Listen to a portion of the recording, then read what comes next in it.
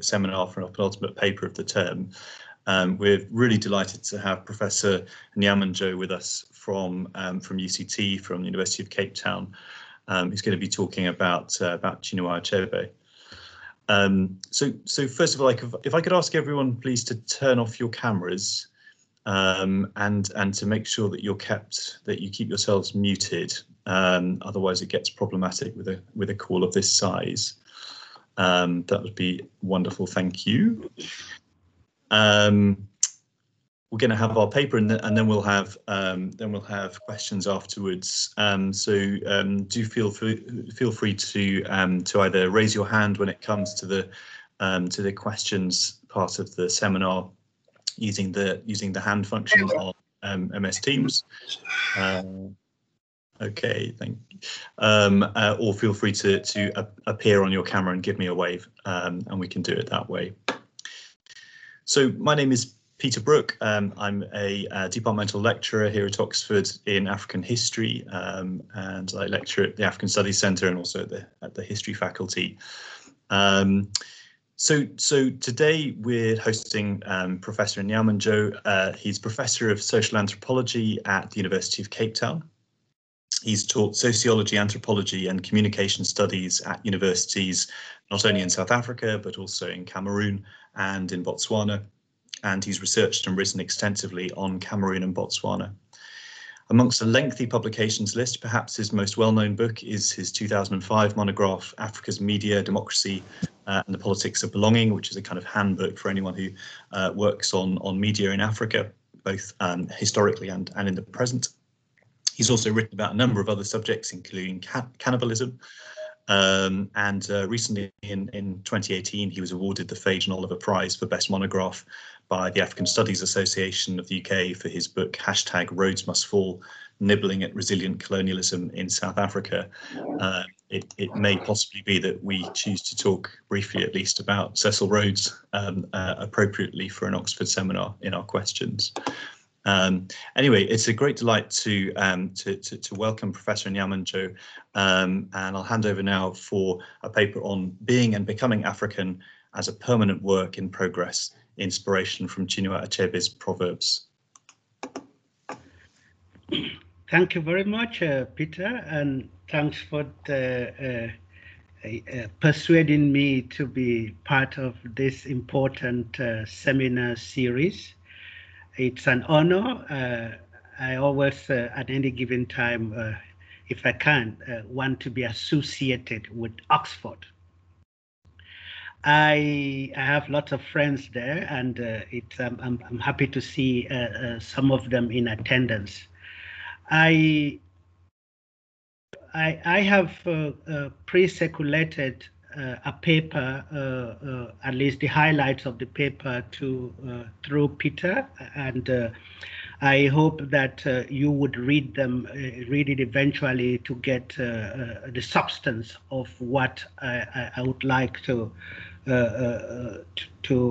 highlight in what I really want to make this seminar about, a conversation on some of the issues I think are important, especially at this moment. And it's a moment when we are asking questions. In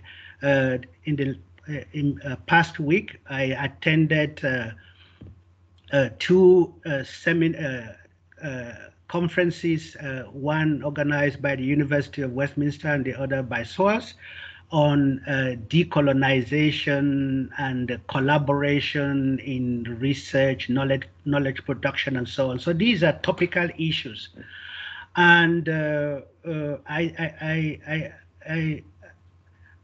have decided to talk on Achebe because I think he has a thing or two to contribute to this conversation, and the first is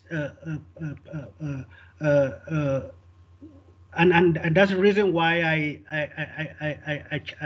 I suggested this topic. I may as well have given a topic on roads and monuments and statues and all the like, but I thought this is important, which is being and becoming African as a permanent work in progress. and how Achebe's use of Proverbs inspires us to appreciate African identities as dynamic, as constantly enriching themselves in various ways. And the one thing that one immediately gets from Achebe's embrace of Igbo value systems or ideas of the world and representations of the world is the saying and practices around the idea that no condition is permanent. When you speak with Igbo persons that you meet anywhere, after 2 or 3 phrases, you are most likely to hear something that amounts to no condition is permanent.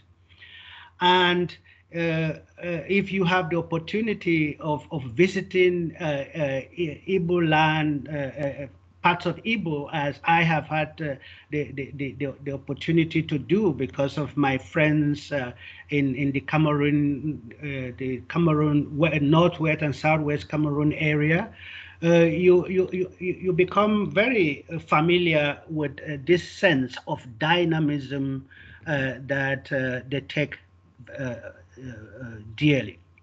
And in Achebe's works, this aspect of incompleteness and dynamism is constant. If no condition is permanent, it suggests that nothing is complete. Nothing can rest on its laurels. Nothing is ever such that you can say it has attained the pinnacle of perfection, and you can then rest assured that it wouldn't change anymore. So change is a constant. And Achebe demonstrated this superbly in his borrowings and adaptation of Igbo proverbs. And if you see, even the idea of change, the proverb is not immune to it.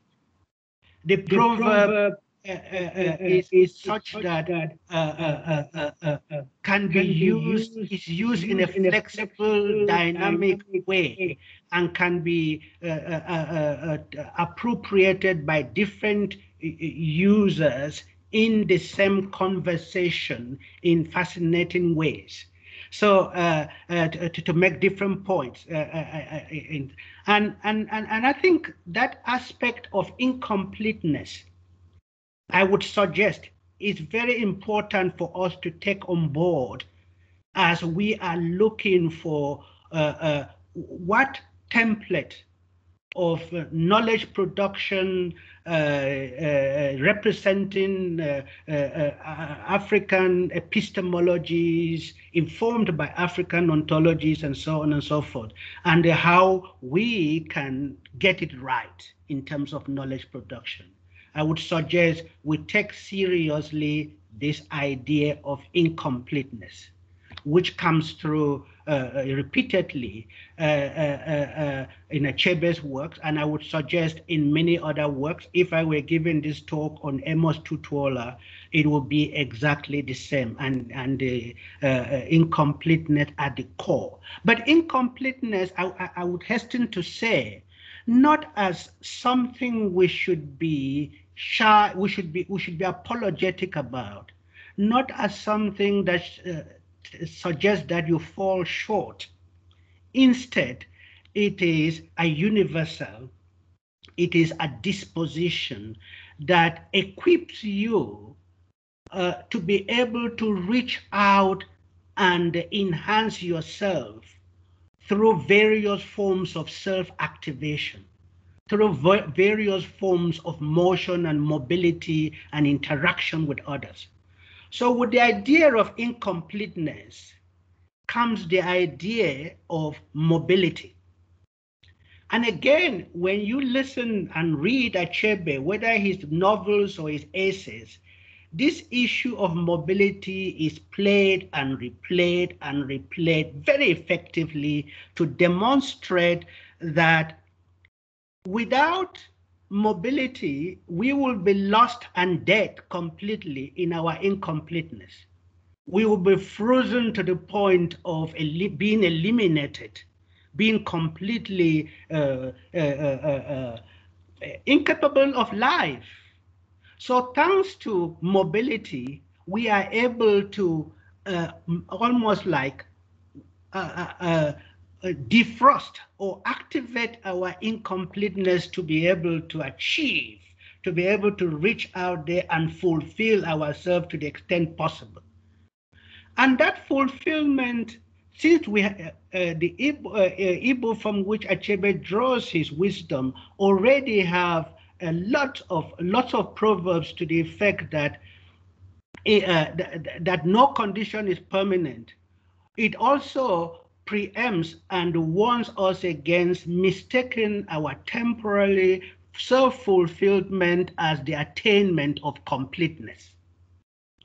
So even as he and the world he draws on pushes us to be mobile in order to enhance ourselves, they disabuse us almost immediately of any ambitions of permanence, in our sense of completeness. So basically, they tell us you are free to rise and excel, to fulfill yourself, but do not delude yourself that the moment of enhancement that you have acquired amounts to completeness, lest you become violent and start violating others and their humanities.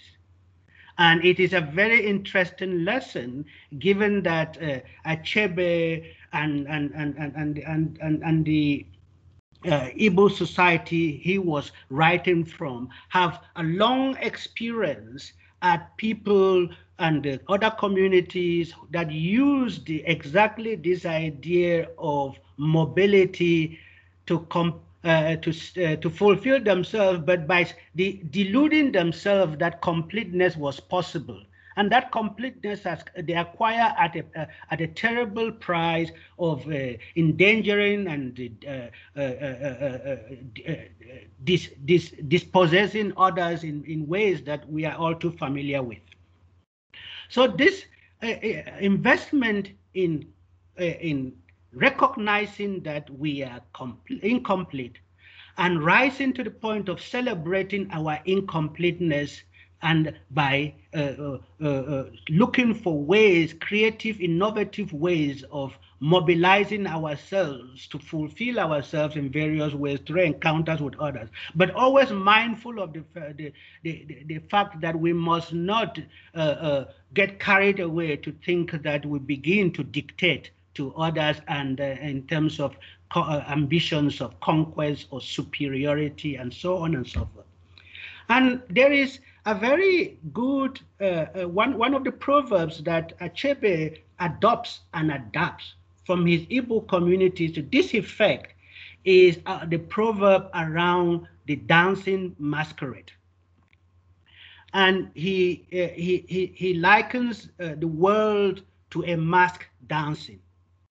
And says that if you really want to observe this mask to the fullest and to be able to take in that dance with all the complexity and nuances of a nimble-footed dancing masquerade, you really have to keep pace with it. You move with it, and if you move with it and you are not stubborn and fixated in one spot, you will take in the fullness of that dance. And the dancing masquerade fails if it relents. The idea is never to stop, always going, and so on and so forth. So this sense of never sitting at one point where you say, I've achieved the pinnacle of whatever ambitions I set for myself, and therefore I can rest, is considered something that one must not do. And so you have that sense, which I think can be very useful already. Just this idea of incompleteness, the idea of mobility, and the idea of encounters with others. Because when the masquerade dances, it moves from one place to another. And that movement does not leave it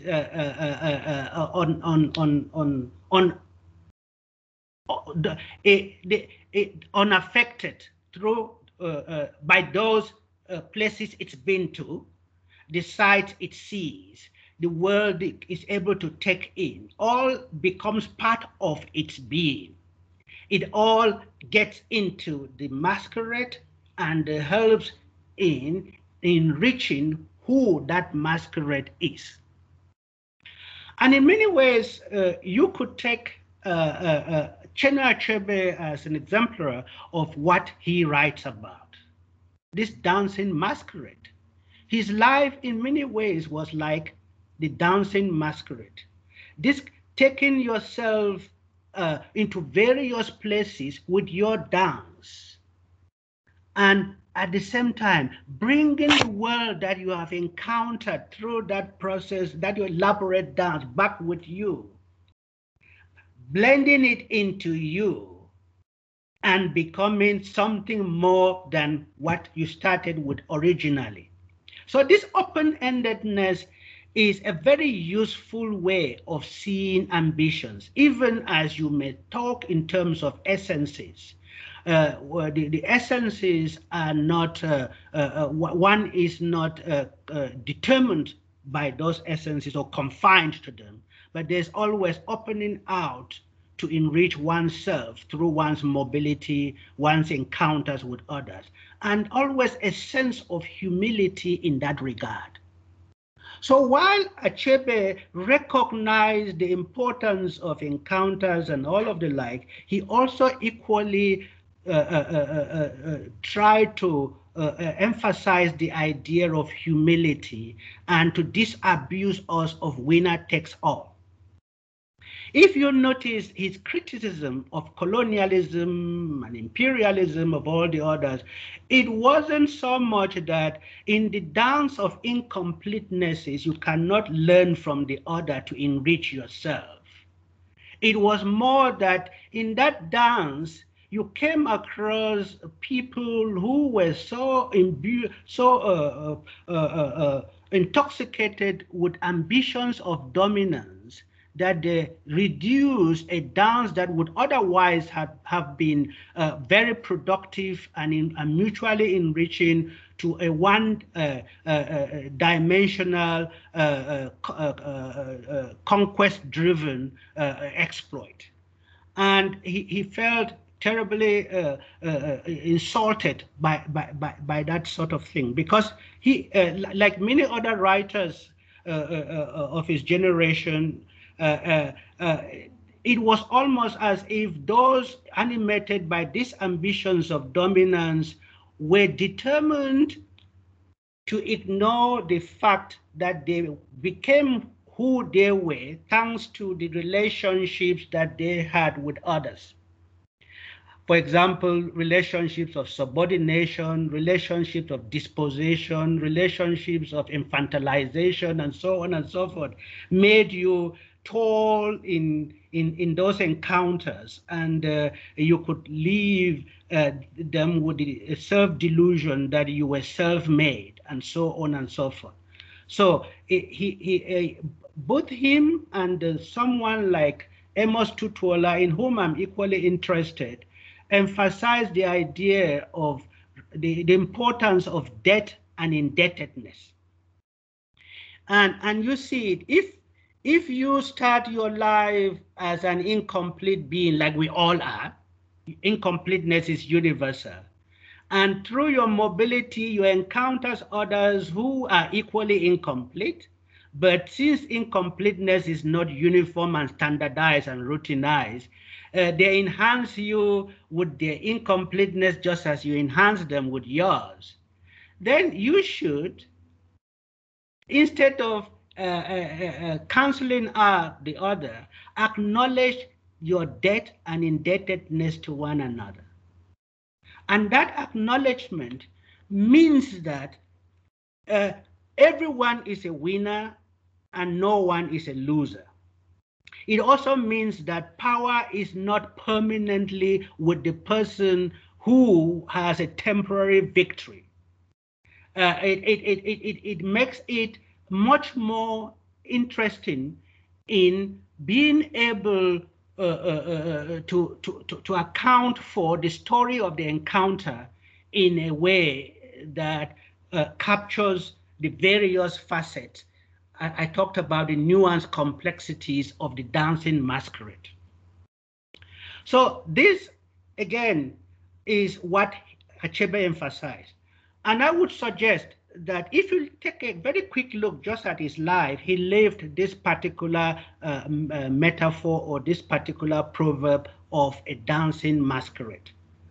First, from his infant years, his father was a missionary, one of the in the apostolic church, where he moved around for almost 34 years or so, converting various, preaching the word of God in various parts of Igbo land. And his son was born with an Igbo name, took on the name of Albert, which was considered to be a very important name to somebody close to royalty at the time. And he then followed in the same trajectory to go to school and so on and so forth. And he at the same time drew a lot about what it meant to be Igbo from an uncle of his who was very steeped in traditions. So this is someone who did not make arbitrary choices of who he was to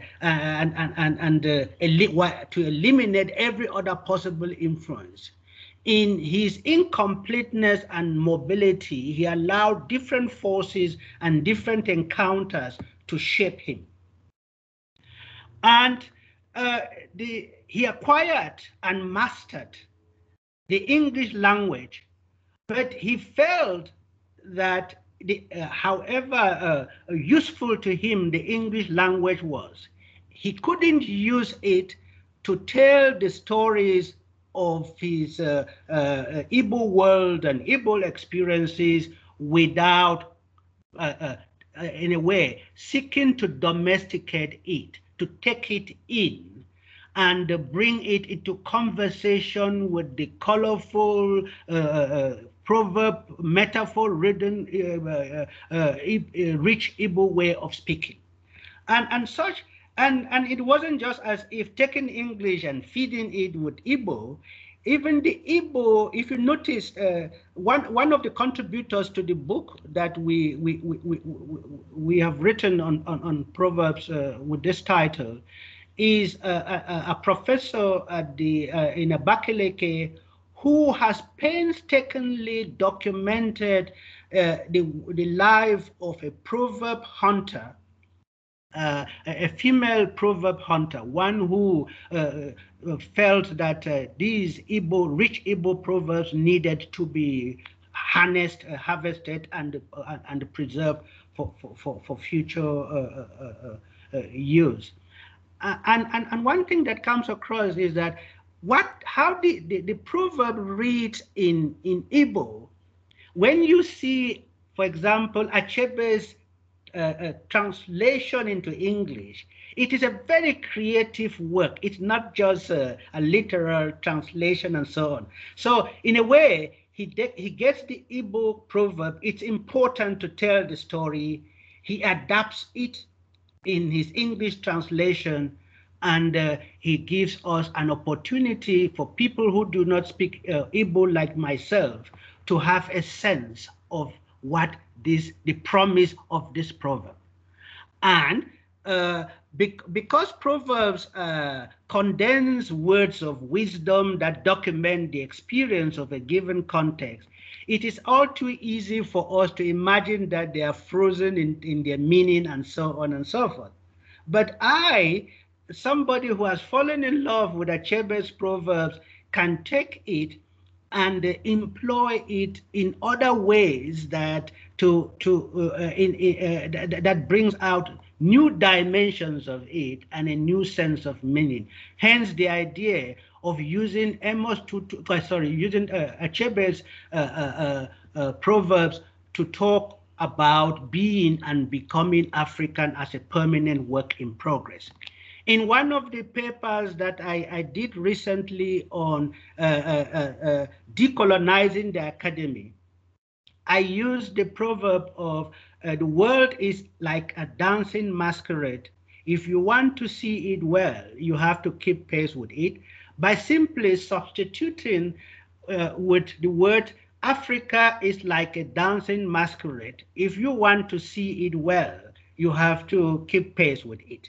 If Africa is in history, produced by encounters, mobilities of various kinds into the continent and out of the continent by various Africans. You cannot do justice to Africanness of being by reducing it to a particular geography only, or a particular point in history. You have to keep pace with the dynamism of the continent, with the fact that Africans are both on the continent and out of it, and the Africanness does not expire simply because they have migrated to North Carolina or to Oxford or to wherever you might find yourself.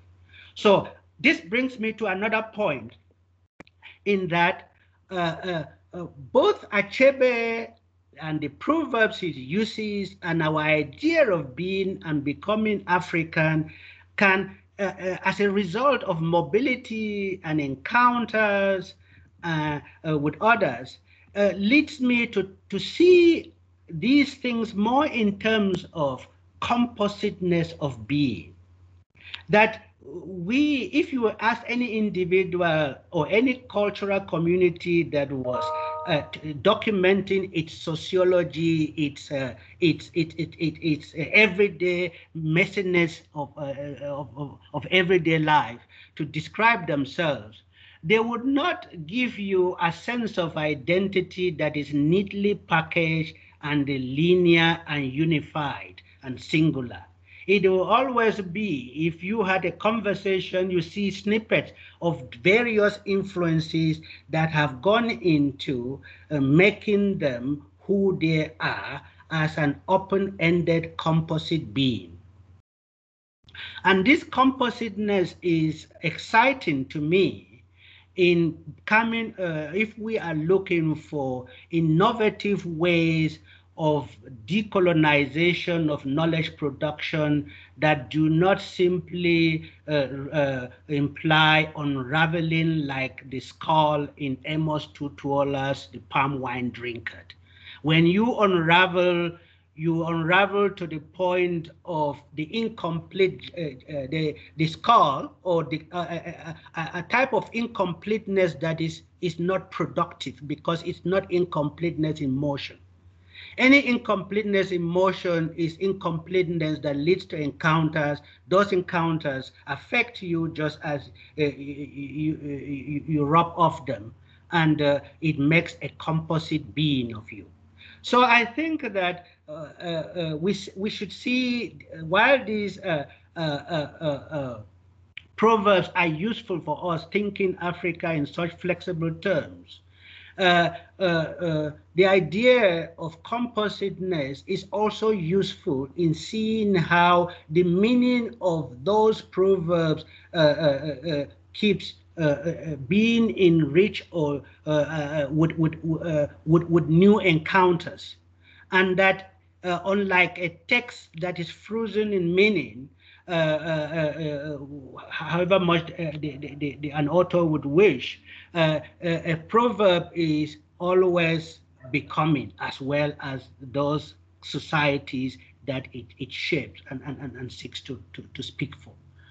And I think with that, I then suggest that if we were to draw on Amos Tutuola, no, I keep talking about Amos Tutuola, Achebe's idea of and usage and flexible usage of proverbs, we could end up with an idea of being African and knowledge production in Africa that is best described as convivial.